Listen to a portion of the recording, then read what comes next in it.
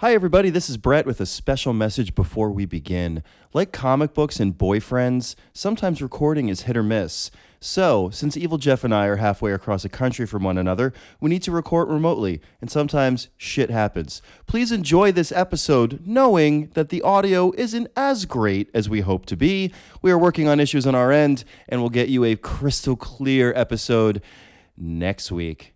Happy listening, Queerketeers.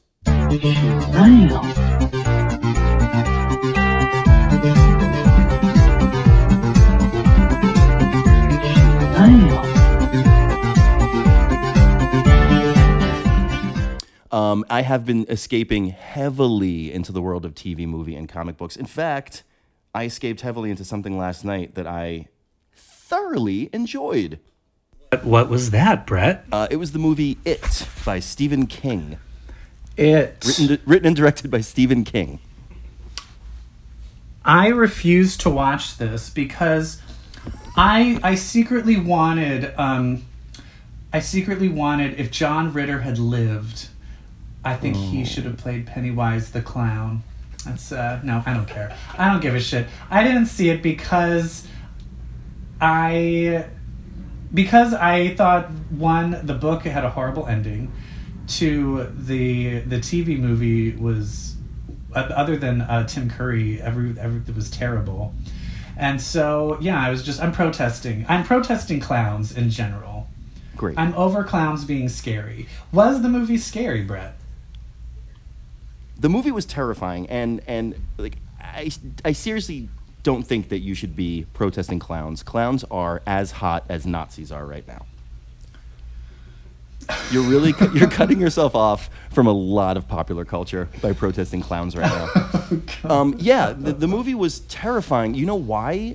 Because of Pennywise and how well they did Pennywise. I don't think I'll ever be able to look at the Tim Curry thing again and not laugh at the 1990s and ABC miniseries about Stephen King stories specifically. Pennywise is so fucking good. Visually, and Alexander Skarsgård is great. I know it's not him; it's his brother Bill. Oh, that's his brother? Yeah, Bill Skarsgård. He's the weird looking. Yeah. Well, hey, you gotta make it work. Yeah, he's the Peter Lorre Skarsgård brother. Or the what's Ron Howard's brother? Oh, Clint. He's the Clint Howard of the Skarsgård family. Yeah, he's the Clint Howard of the Skarsgård family. Now, I heard there's no adults. There's no adult section in the It movie. So they took that out. So interesting. Yeah, it's just the kids, and even during the previews and the trailers and the hype, I was asking myself, what about the adults? Are they going to do the adults? There was no mention of they're going to be a part 2, but I think I just heard that they are actively starting part 2 with the adults right now, and they set it up. They set it up in kind of a cool way at the end of this one. Oh my God! It's going to be a casting bonanza. I can't wait to see who's going to play the people. I know, because now that I've fallen in love with the kids and they're fantastic. I'll get to Mike from Stranger Things in a second. Now that we fell in love with those kids, did not get to see the kid orgy, but fell in love with them anyway. Now I'm excited to see who is going to play them as adults. Are we allowed to spoil anything with it? Because I want to ask you about the ending. Yeah, absolutely. I mean, this book has been around for 30 fucking years. All right, yeah. Fuck you, audience. One of the reasons I hated it is you're scary clown, tension. It's a spider. You're like, what? Right. What? A spider? No. Is there a spider in this? No. Oh, maybe I need to see it. It's all Pennywise. It's taking all of the things I hated about it and getting rid of it. I think so. What about Harry from Night Court? Does he make a cameo appearance at all? No, but one of the kids, the kid who plays Stan, damn it, is so reminiscent of the adult that played him in the 1990s miniseries. It's so weird. I think it's the same character. I think. But anyway, they have a child actor that looks like one of the adult actors from the original, and that's good enough for me. That checks off my Night Court box. Okay, all right. But it's good. See it. It's so good. It's not so good. Like during the middle, I was like, okay, we get it. It's like Nightmare on Elm Street. Everyone's gonna have a weird clown dream. Yeah. All right, I'll watch it. I'm just over fucking clowns. Like American Horror Story is all about clowns now, and I'm Another one that's I so can't. good. You didn't watch it? Okay. No, because they all end horribly. Why? You're like a masochist. Like, No. it's going to end bad. It's like, here, I'm going to tell you no. something. Here, listen to me. This is what you are. You're like that guy that has a grinder hookup and the guy's really hot, but as soon as he gets there, you're making out and then he can't get it up. And then 2 days later, he hits you up on Grindr again and you're like, all right, I'll go over. And every time he can't get it up. Why are you torturing yourself? You know it's going to end horribly. He's just so hot. Oh, Jesus Christ. All right, AHS Cult Fine. is that too was great. Cult is super hot. If you like Sarah Paulson having a mental breakdown for 60 straight minutes, you will like this show. If you like Evan Peters being super weird, you'll love this show. And if you like Billy Lord, who I think is the new heart and soul of the show, maybe the franchise, you will not be Because her mom died? Her mom died? Is that just because her mom died? Yes. It's a sympathy praise. Sympathy casting. No, she's fantastic. And they better have her and Emma Roberts on screen at some point. I need my Chanel's back. Can we talk about Scream Queens? Yeah, sure. That was the most lopsided show I have ever seen, depending on who wrote which episode. Yeah. Because, some episodes you'd watch and you're like, this is campy and fun and amazing, and other episodes you'd watch and you're like, who wrote this garbage? This is garbage. That show was garbage. Season 2. I didn't finish the second season. Did Kirstie Alley get murdered? No, I think she was the murderer. Oh, she was the murderer? Oh, yeah. That's disappointing. I know. And I think it was Blame connected to the first one Scientology. somehow. Great. The second season of that show, great. It wound up being about Scientology. But American Horror Story Cult is about the Trump. It's like it all stems with Trump winning the election. It opens with a montage of all the key moments from Trump-Hillary. And then it's just like, it makes the liberal reaction, and I hate the word liberal, it makes the liberal reaction to the election seem like so annoying and whiny. I mean, granted, no, it's not. Nazis have taken over the world, and if you're not a straight white male, you're going to be killed shortly. But it really makes Sarah Paulson's character, who is a hardcore progressive, who, by the way, voted for Jill Stein, which is a spoiler, which is a point of contention among the characters in the show. Is she a lesbian in it?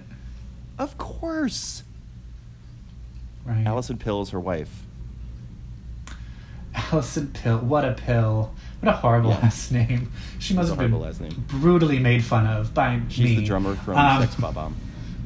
Yes. What's Jane Paulson's, what's her girlfriend? Sarah What's her name? Paulson? Yeah. What's her Merrick. old lady girlfriend? Merrick in real life. Garland? Merrick Garland. Merrick Garland. I just remember her. My favorite thing about Merrick Garland is her cameo in Romancing the Stone. And it previews of why she's a lesbian, because in that scene, she's going through all these men at a dinner party, and she's like, too angry, too happy, and she's just like, just trashing them all one by one, and she was lesbian. Spoilers. Her name's Holland. Her name's Holland Taylor. Merrick Garland was. I love how I just agreed with it. I was like, okay. Yeah. No, he was That's her passed over name. for the Supreme Court. Oh, right. Holland Taylor. Anyway, so Holland Taylor. let's talk about. Can we talk about something I actually did watch on television? Yeah. Scream Queens? Twin Peaks. Oh. Girl? Can we talk about Twin fucking Peaks? Yeah.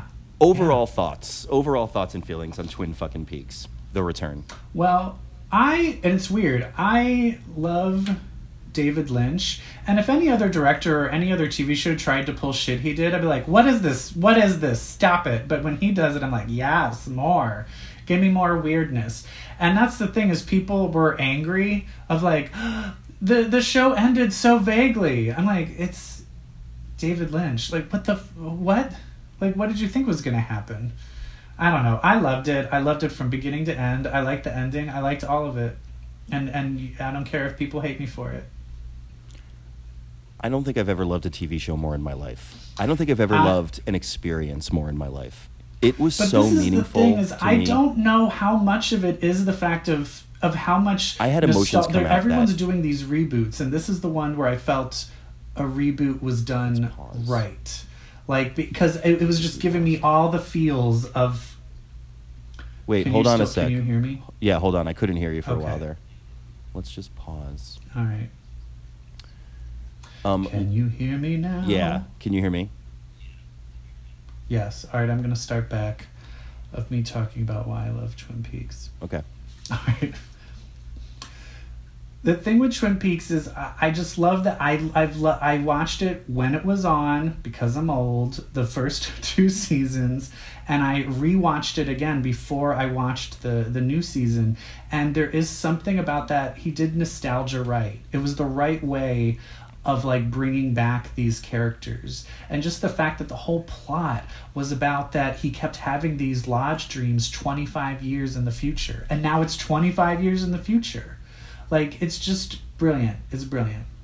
It's so rewarding, and it's so funny that you said the word nostalgia, because I've been thinking about nostalgia just from the fact that you and I are doing this show again after, 8 to 10 years, after almost a decade, and that there were a handful of people on social media who were excited about the fact that you and I are doing this show again. And it had me after the Twin Peaks experience. I know both of our fans. Both of our fans were really excited. And after Twin Peaks, I was like just tripping on nostalgia. Like, why do you want to go back to this thing? And what do you want out of this show? And like, what do we do? What do you and I do that is going to hit certain buttons around nostalgia? And what is it that you and I are going to do that people are going to say, that doesn't feel like the old show? It's nostalgia is such an odd concept to me, and it's solely because of Twin Peaks. I appreciate so much what he did and how he gave us a show that felt like nothing we had ever seen before. Yeah. He gave us new no characters. TV show was ever like that. Ever. He gave us new characters that were so different from the original characters of the show, yet felt like we should accept them into whatever it is we want from the show. Like, they provided that too, even though they were new characters. Like Jim Belushi and Robert Kepner.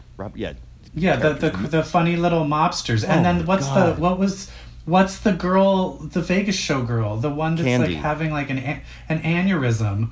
I loved her. Right. I could go on and on about this show. I just, the finale though, talk about like nostalgia and expectations and like what you want out of story. Tangent. My friends and I play this game called Worlds, where somebody just invents a world. Like, it's a steampunk town where everyone knows magic, and then we provide like characters that would be part of that world. These characters that we make up fill in certain plot things. The whole point behind this game. Wait, is this game like Dungeons and Dragons? Yeah, but with less shit on the table. It's just talking. So it's still like nerd things. It's still nerd thing, but the whole point of this game is that we have come to understand story, specifically in genre, so much that you just give us a landscape and we'd be like, oh yeah, it would have this tone, it would have these characters, just because we've seen it. Twin Peaks was the opposite of being able to play that game. There was no way you could see any single thing that happened coming, and which is why I love that shot we see over and over of them driving down a dark road, and the headlights only show you so much of what's ahead of you, and the rest are like these blurry things coming into vision. Like, that is just a metaphor for what it's like to watch the show. You have no idea what's coming. You only see that which is right in front of you, and you're kind of squinting and struggling with what it is you're looking at. Well, that's what he is about. Genre. All, like, especially if you watch Mulholland Drive, it's all about playing and messing with genre, because the Twin Peaks, at 1 minute it's a thriller, at 1 minute it's a horror, at 1 minute it's a comedy, at 1 minute it's like a fucking David Mamet play. Like, you're like, what? Yeah. Like, it goes back, and it goes back and forth, and then it's what you said. He then takes the genre where you're like, oh, I'm in this genre, and then he flips it and does the exact opposite of what you think. I want to know, what is give me 2 of your favorite scenes through the series before we talk about the finale. Okay. God, there's so many. One of my, is it okay if one of my favorite scenes was in the finale? Yeah, that's fine. Okay, because I do want to tie it to the idea of genre, because there were so many genre threads going through. I mean, like, just Jennifer Jason Leigh and Tim Roth alone, like the Tarantino streak that ran through this show that was so weird. Yes. But the scene that I love, and I'll get to it more when we talk about the finale, but we had a superhero in this show. We had a straight up superhero story in who probably was my favorite who character Iron Fist should have been. Walking away, and that's Freddie Sykes. Freddie Sykes in his magic green glove. Who Iron Fist should have been. So much better than Iron Fist. Twin Peaks had an Iron Fist that like killed Marvel's Iron Fist. And just the fucking his battle with Bob at the end, and like that, how it turned into a Kandinsky painting, and how there were all these illusions of boxing through Bushnell Mullins and through Sarah Palmer's, which is going to be my other scene, Sarah Palmer's scene watching her, the boxing match in her home on Endless Loop. Like, just to have all that boxing vibe. And then for Cooper, like, his role at the end was to just, like, be the Mickey in Freddie Sykes' corner. Like, come on, kid, punch him again. Like, it was so Get him, go ahead and do it. But it was filmed like such a dream. Like, if you had a dream that you were fighting this big black orb with Bob's face on it, that's totally what it would look like. And the fact that half these characters had died, and this is how he addressed, like it's kind of just like, if that actor was still alive, we wouldn't have gotten that like creepy weird thing, that weird orb thing. One of my favorite scenes was you said give me the 2. arm wrestling scene from, wait, hold on, can you hear me? No, hold on. All right, I think we're good. Can you hear me? All right. Yeah. Can you hear me? Yeah. One of my favorite scenes is the arm wrestling scene. Hell yeah. Over that the top. whole thing from him arriving to, and the funny thing is I've seen that the guy who plays that mob boss is it does improv where I do improv, which is kind of like an extra little bonus for me. Are you serious? Yeah, he's on the team The Resistance at IO West. Anyway, that whole thing, that's just the whole setup, it's like master storytelling, master filmmaking, and the way it ends where he just fucking punches the guy's face in, like literally punches his face in and murders him. That's what you said, it comes out of nowhere and you're like, what? Oh, it's so good. One of the best parts of watching the show was trying to guess where things were going, and everyone being wrong on every guess ever, always. So the other favorite scene of mine, fucking Grace Zabriskie, man, what a performance she put in as Sarah Palmer.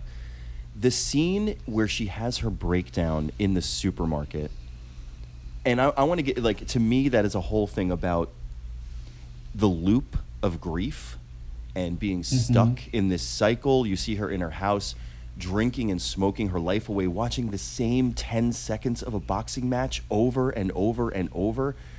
And then, but she's in that supermarket and she sees turkey jerky next to the beef jerky, and it's different. It's new. Yeah. Something new has been introduced into this horrible cycle she's on, and she has a total breakdown. To me, that actually was a prepossessed Sarah Palmer waking up a little bit because there was something different in her cycle of the same thing happening over and over and over, and something woke her up, and like the thing that was inside of her, Judy, like just tried to get her back in and like recontrol her. It was phenomenal. That's the thing about the show. You don't know what you're looking at, but then if you watch it again and you watch it again and like you think about it, you're like, oh, it's just a story of this.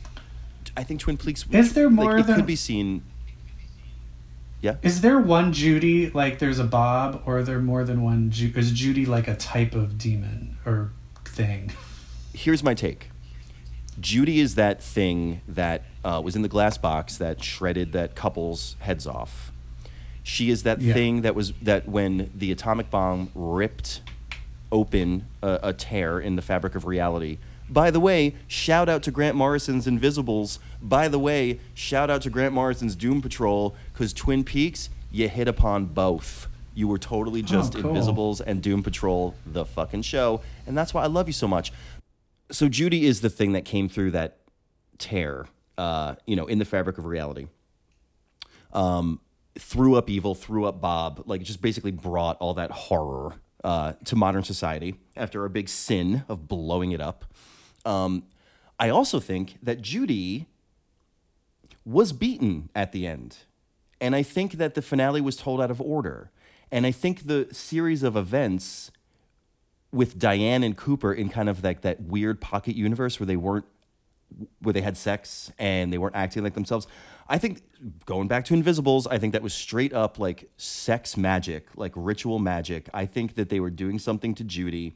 I think the order of events is Cooper goes back in time, tries to save Laura Palmer.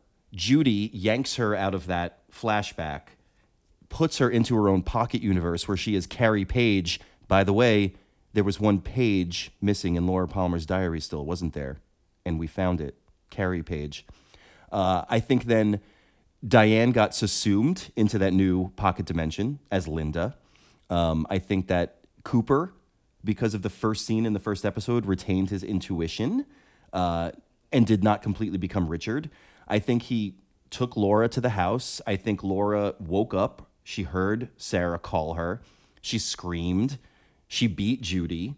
And then Cooper woke up, and then Cooper wound up that whole Twin Peaks finale where we fight Bob and he sees Diane again and his head takes over the whole thing. I think that's the ending. And I think the clock not moving forward is time resetting because he did save Laura Palmer. And that moment where he said, I hope to see you all again, friends, but the past dictates the future. I think at that point he already saved Laura Palmer, and he knew that the timeline was changing, and his head taking over the screen was him kind of ascending, kind of doing a Garland Briggs, becoming a White Lodge entity, and I think that's the end. Merrick Garland. Yeah, I think it's all in like... It's all in how he treats Diane when he sees her. Like when he walks out of Glastonbury Grove, when they go on their mission to get Carrie Page, she's like, oh my God, is it really you? And they kiss. When he sees her in the sheriff's station, it's even more emotional. And she says, I remember everything. As if to say, I remember the whole thing of where I was Linda. So it's a very happy ending.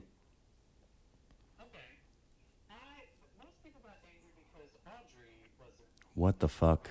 Can't explain that. I thought it was wrapped up. I would say... She was in a coma.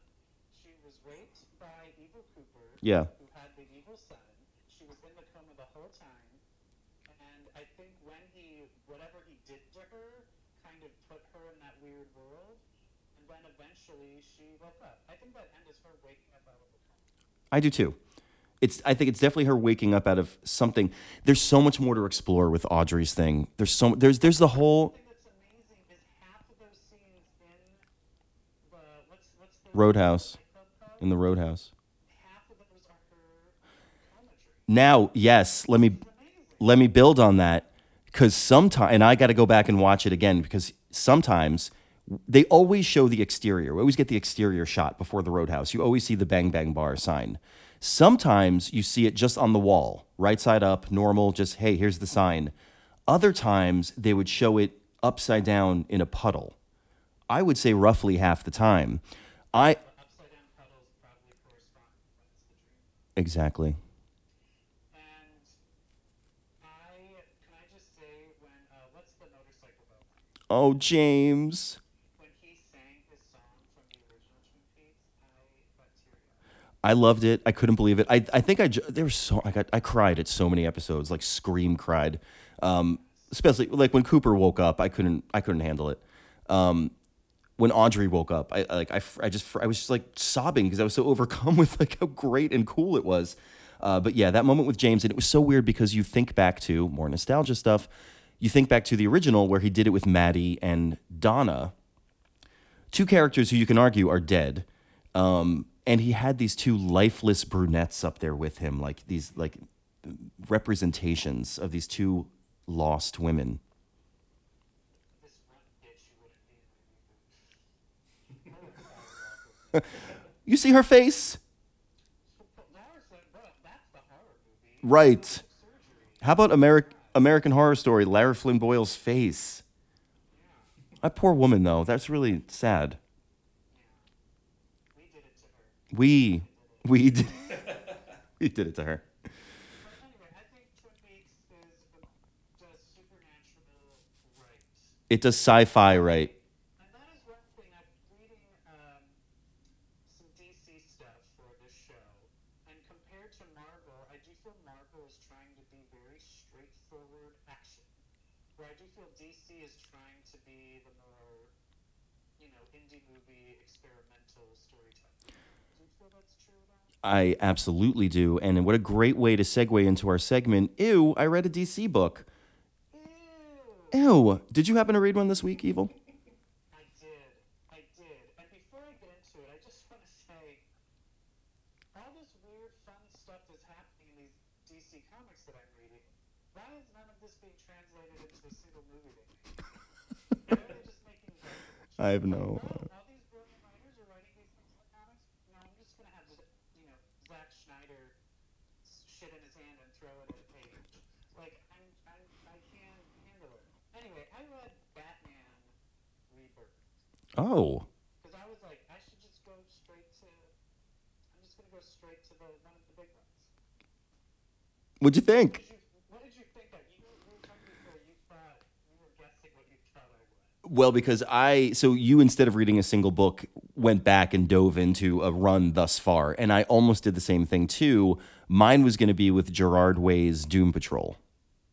No, I didn't do that. Okay, good. You were wrong. You don't know me, Brett. I don't know you at all. So anyway, I read, and that's the thing is, okay. One thing that I like that Marvel does is they give like a little recap at the beginning. Love those. They don't do that in DC. So I'm like, what is happening? What is going on? I don't know what's going on. Anyway, I'm reading the War of Jokes. Oh, I wanted to read that. How is that? I really like it. However, I'm still a little iffy. So both of our fans listen to this and you can tell me like I'm sounding stupid. I'm assuming that these stories are taking place right when he became Batman. Because it seems like it's in a world where this is all beginning. Okay. I don't know if that's part of the whole rebirth launch, that that's how the whole world is, or if it's just this book is taking place in the past. I'm not sure. Because he says some things like, I've been doing this for over a year. Oh. Like, so there's things that he said, so I think but anyway, the whole point of it is that it's just basically the Riddler decides, I'm sick of the Joker thinking he runs things, I'm going to turn him, because jokes are stupid, and riddles are clever, and he just does dumb jokes. And it really does come down to, I think jokes are dumb, and the Joker thinks they're dumb. So they start an entire war of just the bad guys fighting each other, and everyone's just caught in the crosshairs.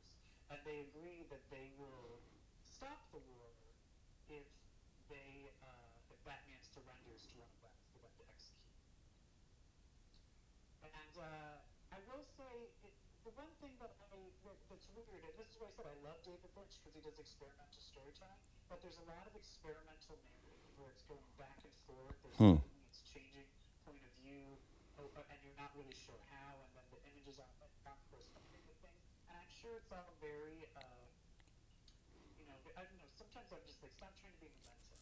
Like, just tell me the damn story. And I think maybe if I actually knew more of the history, maybe I would get it.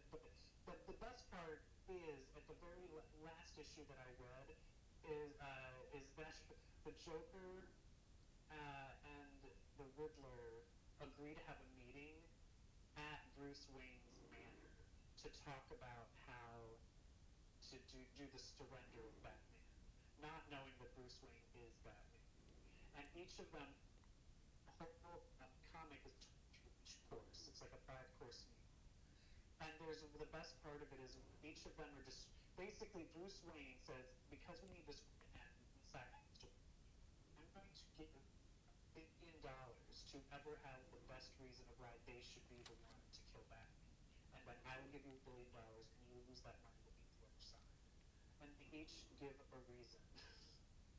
And they each describe how they're going to kill Batman. And the Riddler decides he's going to dig a hole, tie up Batman, put him in it, and then line up every family member and loved one he has and shoot them in the head and let their bodies fall on top of Batman until they suffocated him. And then the Joker is like, no, I'm just going to strangle him to death. And they actually cut to drawings of the murders. So it's just the Joker just strangling Batman to death. But then he's like, all right, well, why should it be you? And the Riddler goes into this long diatribe about how the Joker is just a fake and a phony. He's like, he's just a guy. He's pretending to be crazy, but he's just a guy. And he goes into this whole thing about why he deserves to kill him. And then he goes to the Joker and it's like, why should you kill Batman? And he's like, because, I mean, come on. Can we all be honest? The Riddler is like lame. So anyway, he chose the Riddler, and then that's kind of what things left up. Okay, exciting. There's also a whole reappearance of Kite Man. I don't know if you know who Kite Man is. No, but I did see something about this. Like, Kite Man's pretty integral to the whole story. Yeah, and he's always been. I read up on him. He's always been famous for being like the latest supervillain. Well, I mean, his name is Kite Man, so yeah.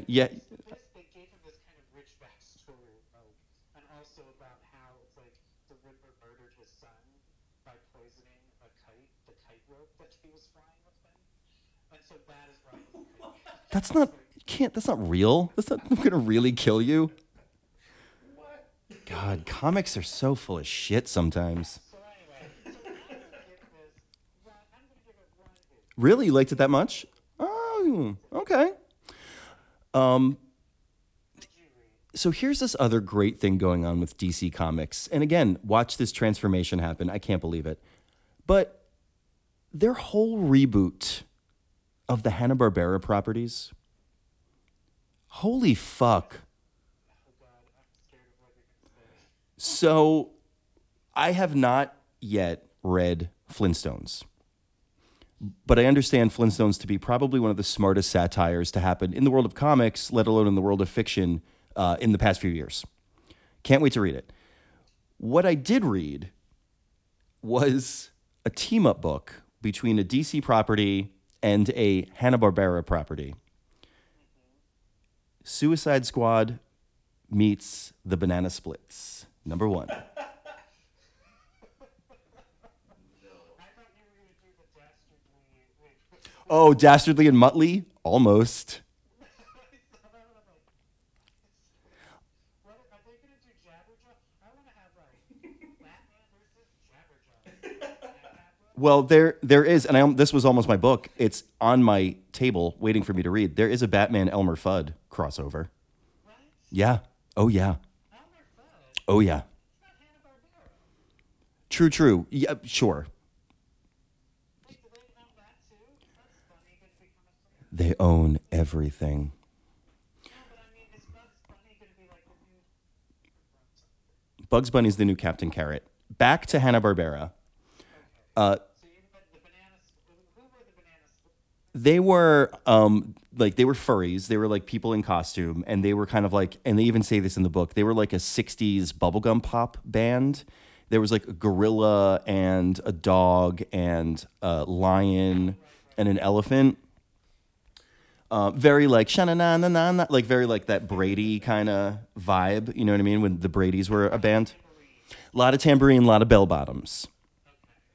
Well, actually, but they were kind of like mod too. I don't know. They defied genre, the Banana Splits. So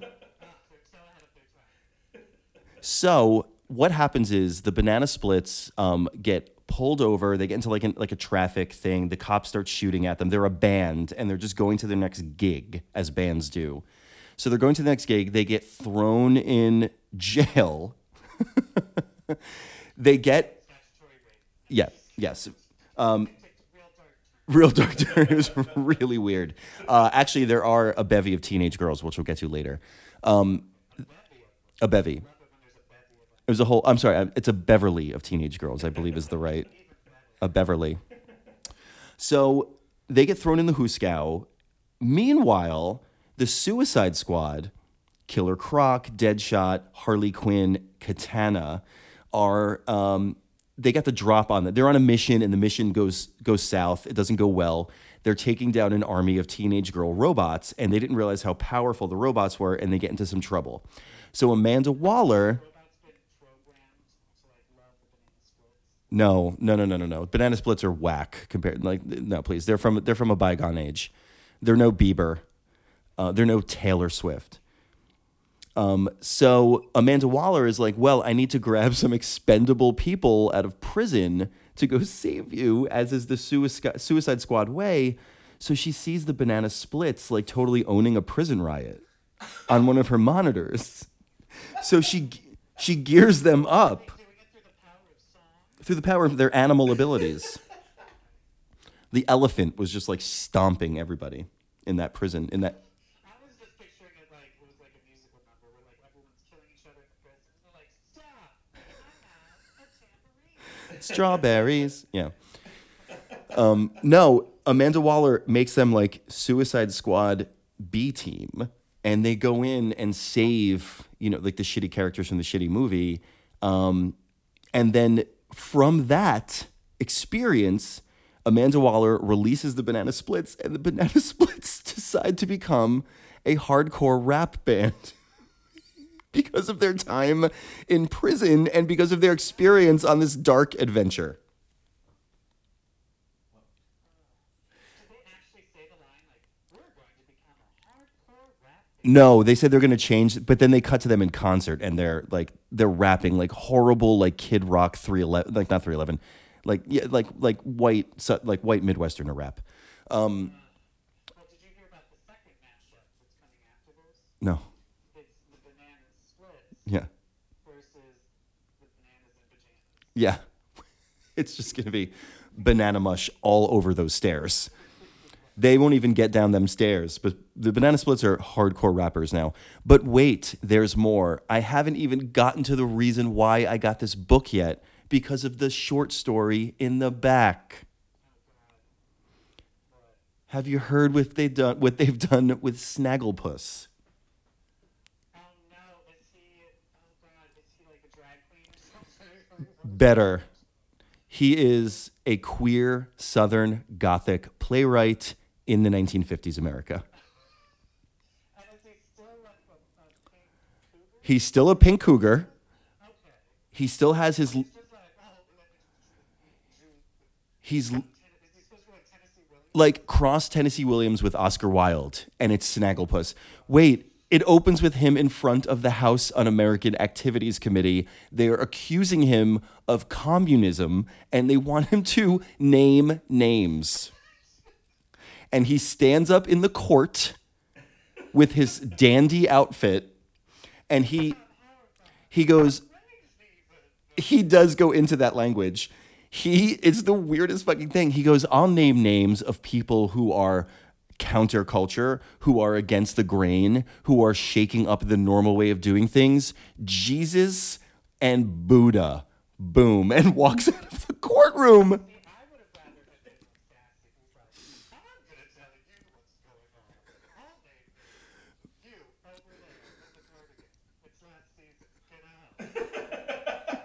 Oh, we have that too. Like one of the evil McCarthy senators is like, your window of opportunity is closing, and he goes, good, because it was a chilly in here. So he walks. This is the greatest thing I've ever read. He walks out of the courtroom and he's approached by a young playwright who may be a little queer too, and his name is Augie Doggy.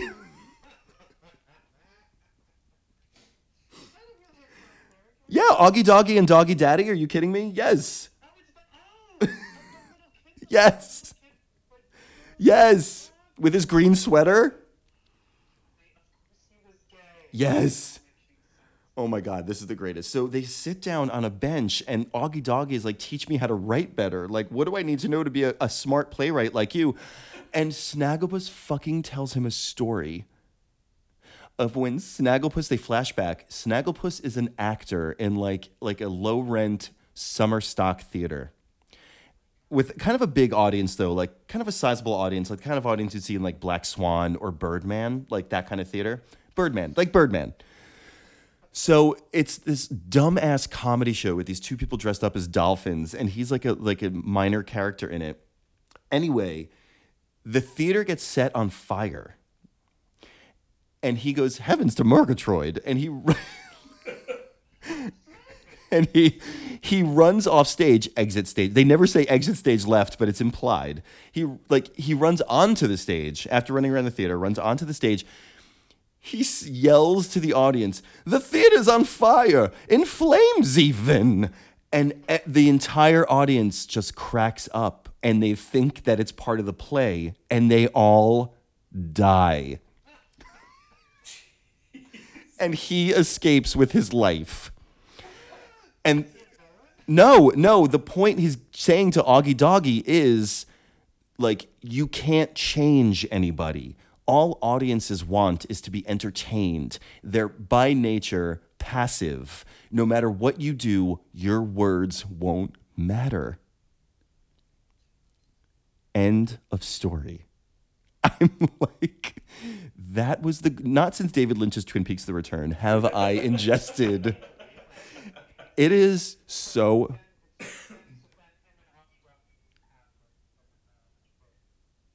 Oh, absolutely. Yeah, no, right there. They give each other hand jobs on the park bench right there. Yeah. And the homosexual lifestyle is put under a microscope in this small, sleepy southern town. It was insane. This Hanna-Barbera shit. Right. At Marvel, they can't commit to their embracing of diversity, and it's causing problems. How did you feel about them talking about, like, when he blamed it was all the diversity? Like, go fuck yourself, whatever. He wasn't a writer. Like, let's put this in perspective. He was, whoever this guy was who said this, and I think there was like 2 instances of somebody saying this. He's like a sales guy. Like, he's not a creator, right? He's like head of direct marketing or some shit like that. So, he's going to be like, well, according to the corollary data, sales started to decline as soon as we started to introduce, like, go fuck you. But that's the thing. Maybe it's because you were introducing bad stories. Yeah, maybe because the stories sucked. Yeah, maybe it wasn't the fact that it was like who's. Right. No, but it was. But that's the thing is sometimes I do feel that that they're just pandering to what do people want to see. Yeah. And that's the one thing I can't get into this generations thing. I tried reading the Thor one. I was like skimming through it before the show started, and I'm like, this is dumb. And that's the thing. And this happened in an earlier X-Men where they went back to Apocalypse in Egypt. But can I just say, I get annoyed with the like, why is everyone speaking English? Like that, like, oh, she went thousands of years back in time, and everyone's just talking English to everybody. Like, that bothers me. Yeah, that's pretty stupid. Especially we got this upcoming 1 million BC Avengers coming up. And incidentally, I did read Generations Thor, and they set up.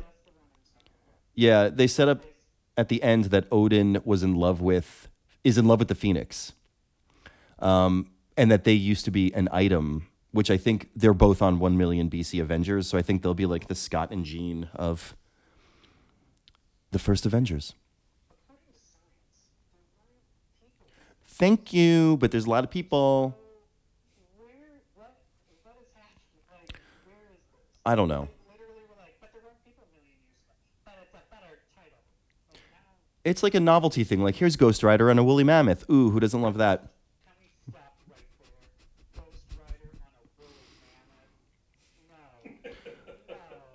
But more. So, first of all, I didn't like Ghost Rider to begin with. Oh, stop it. Woolly mammoth? What, are you like Ghost Rider? Ghost Rider's awesome. It's like it's a motorcycle guy with a flaming skull and a chain and a leather jacket. He's so awesome. Nick Nolte movie before I read it. Nick Cage. Nick Nolte would have been better. Nick Nolte. That's where you went wrong, Marvel. And like arrested Nick Nolte. Like that would have been great. Anyway, but no. So then it's Odin, the Phoenix, a Lady Iron Fist, and the person A Black Panther. a Black Panther, the old Sorcerer Supreme. Yeah, yeah. And then I'm also just kind of like, it's a million years ago. Why is Black Panther the only one that's black? They all shouldn't they all? I mean, I don't know. Right. I guess it's I feel you. I feel you. Back to this diversity thing, Marvel. Like, this whole generations thing feels reconciliatory. Is that a word? Like, we're trying to reconcile like what we tried to do, but like our fan base are a bunch of 40-year-old fucking white guys who don't want to read about a black female Iron Man. Like, so they're like, okay, we're going to try to find a way to reconcile. And this whole like the tagline for generations is like, there's room in the Marvel universe for our classic heroes and our legacy heroes. Yeah, let's make this concerted effort to try to get all these different people to fit into the same world because it's such an impossible puzzle. dumb. It's dumb and it's divisive. It's separating us, Marvel. You're separating us, Marvel. This country is divisive enough as it is. I can't handle it in my comics too. Speaking of divisive, can I jump? That's how. Speaking of, real quick. Sure. About this the other day. How do you think? Because they don't really do it in the movies. You know, Thor is like always written in a separate font when he speaks. Yeah. Most of us go. How do you think it sounds? Not like Chris Hemsworth. What do you? Because they all have some sort of cadence. Because it's every person in Asgard has this font. The voice. What is the accent? I don't know. We'll never know. I think it's kind of similar to what I was doing. I think it's like. I think we're all just like, wow. You're not worthy if you can't pick up the hammer. Yeah, I think that's what Ex-Guardians sound like. Yeah, let's move on to another divisive unit of people, the Drake family. Yeah. Have you read the latest Iceman? Yes, I do. Can we- That went in so many directions. It was insane. Like characters just change their minds. Like, and then you're like, what? Which one are you talking about? The parents. The parents, like we're seeing, were different parents. Each episode, each page. Can Iceman's mom shut the fuck up? I know. It's like you're gay now. Give her a goddamn makeover. They have the same pelican chin, those two. Who are they to talk? And to have his father. But that's the whole point of the issue. Is it comes out to them, and they're like totally uncool with it, and are like saying all these homophobic things. Like, what? Aren't you from Connecticut? Like, what? Yeah. What's the big deal? Yeah, and then the fact that they're just hiding the fact that they have that their other gay son is younger. I think it would be interesting if they were, because he's a teenager, they were then trying to get custody of him, and then sent him to conversion therapy. Ooh. Way more interesting. Oh my God, please. Please get Iceman in the middle of a mutant gay conversion therapy camp.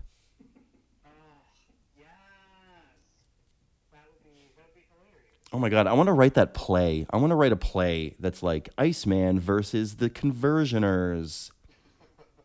Working title. Title TBD. Yeah, yeah, yeah. But we're proud of Bobby Drake. He came out to his parents, which was not easy for him. His mother had a very cold reaction, if I may. Oh my god, that was almost as good as if Bobby Drake did it. I'm no Bobby Drake. I'm no Bobby Drake. But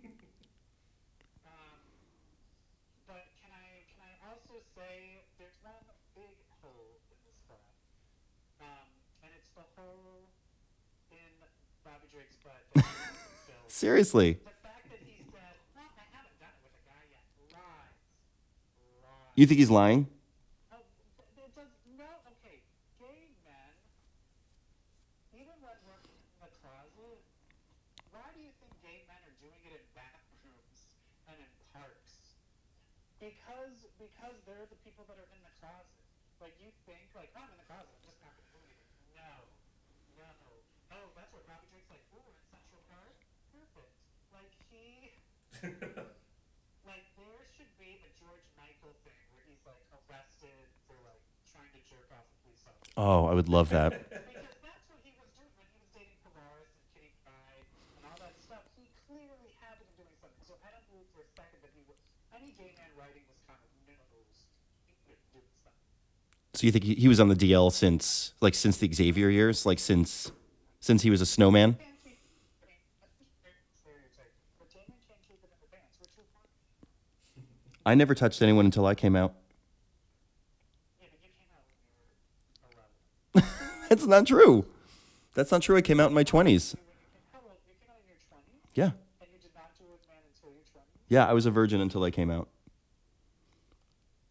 So there goes that theory. Yeah, but you're weird. Yeah. Yeah.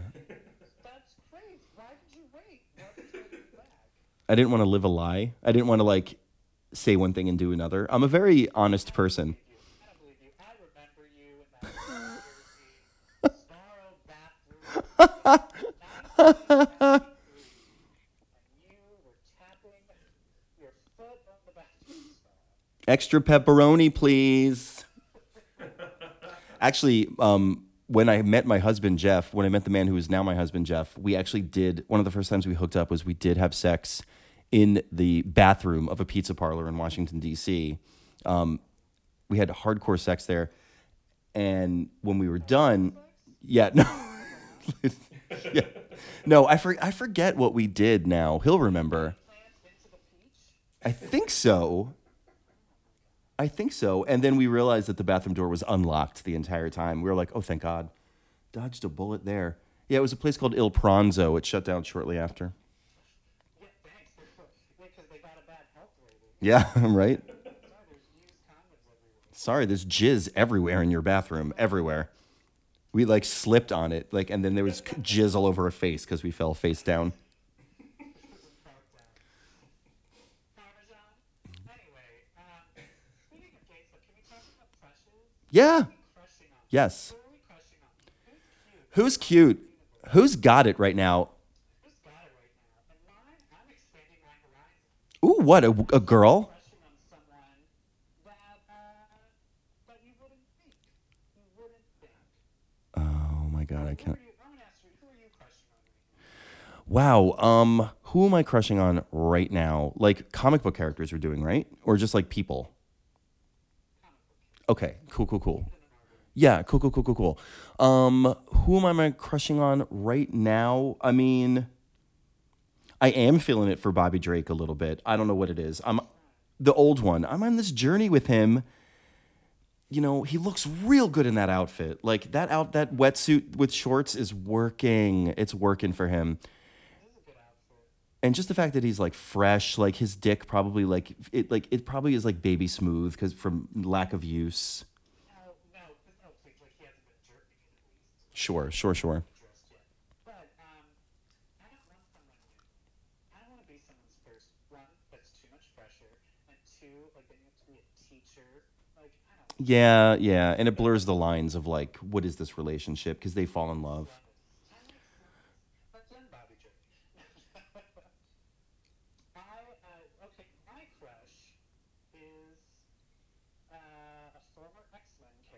Ooh. Now in a Spider-Man book. Oh my goodness. Oh my goodness. This is wow. I want to crack this code. It's a former. He's one of the main characters in Spider-Man.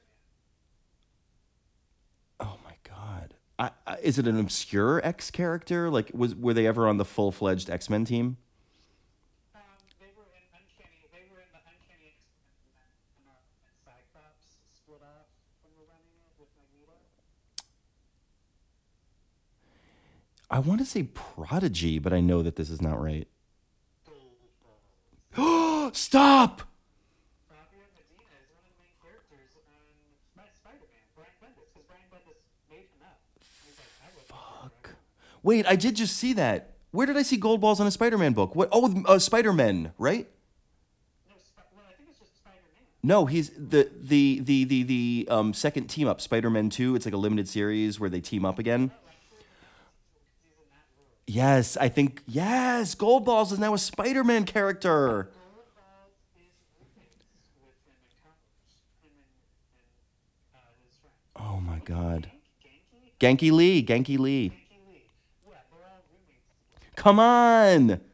But they made him now, because at first he was kind of like fat, but now he's like, they give him, now he's just like beefy, Mm. fair, Mm-hmm. and it's sexy. But he doesn't want to be Gold Balls anymore. Like one of the last issues he finally comes back as Gold Balls. And he just yells Gold Balls a bunch of times. Oh, God bless him. I will say, I love Brian Michael Bendis in the Spider-Man comic collection. Really? The thing I'm reading is Spider-Man 2, and they introduce the 616 Miles Morales. They like finally get to the bottom of like who he is, and it's ultimately disappointing. And he's like way older. Yeah. Because he was 13 in the original. I don't know. Gold Balls, huh? I want Gold Balls. Nice. Balls, get blue balls. Yeah. Blue balls. Heavens to Murgatroyd. Gold Balls is hot even. That's fantastic. I need a better crush. I don't know. I feel kind of cold and dead to the world now that Twin Peaks is over. I have no emotion left. Yeah, the only thing that's keeping me up is Astonishing X-Men, which that one just happened this week. We did have another issue of Astonishing X-Men this week. Xavier is alive. Xavier is alive. That's Xavier. How do you know that? I think that's Xavier. Oh, you think it. And well, there was the weird thing where at the end of issue 2, like Wolverine and Xavier had the same speech bubble. Like they said the same thing at the same time, and it was like half black, half white. So I don't know. I think Logan, I mean, if it is the Xavier, I think he's like kind of steering old man Logan to like help with all this stuff. I want Xavier back. I just love that team. Wait, what happened in the last book? It was all about Old Man Logan Yeah, taking over, which I think in the end it looks like the Shadow King took over. but he's super immune to telepathy. They established that, right? Yeah, but in the end, it's then Psylocke and Bishop and Angel are like now negotiating with the guy, and they're like, "Look, he's trying to take over work. Like, give us a minute while we like try and kill the bad guy." Yeah, Wolverine pops up and kills the negotiator as the Shadow King. yeah. Uh-oh. An angel. Whoop. And it looks like the next issue is all Mystique and Phantom. Speaking of the next issue, do you know what the next issue of Iceman is? What? It is a Champions of LA reunion as they mourn the death of Black fucking Widow. Get me on board. I am so on. It's going to be him and Angel go to LA to meet up with Hercules and Ghost Rider, or like whatever, whoever the fuck was on that team. I think Darkstar is on the cover as well. Oh, Darkstar. We're- Has to be Angel's new. I guess we'll just forget she was killed. But Like, why didn't you marry me, bitches? That's, he's, I don't know. Just don't have sex. yeah, LA. yeah, right. Hit like downtown LA has got super hot bars right now. Like you don't need to go to WeHo if you want to be discreet. Go to Precinct. I know, I want him to get chlamydia. Like, let's have, like, real. Well, you'll get it. You'll get it at Precinct. Okay. Who hasn't, right? Well, speaking of Precinct, I think I am ready to get my club clothes on and to go to the coat check and just get my vodka crayon on. We've explored a lot on this episode, haven't we? We did. It was a very, it was twisted and meandering, but also satisfying. Very satisfying. Yes. Like, I'm still weirded out that you didn't have sex until your 20s. we can explore more about that on another podcast Yes. under another title. Yes. All right, you guys, thank you so much for listening. Hey, we've talked about Iceman and Astonishing X-Men twice in a row now, so if you would like us to broaden our horizons and increase our repertoire, leave us a message on Twitter or on Facebook. We're at Comic Book Queers, and just give us suggestions for stuff that we should read and that we should make fun of. Yes. I'm willing to make fun of anything. Me too. Thank you so much, Queerketeers. I am Brett. I'm Evil Jeff. And remember, if you like comics, that makes you queer. Bye. Wow.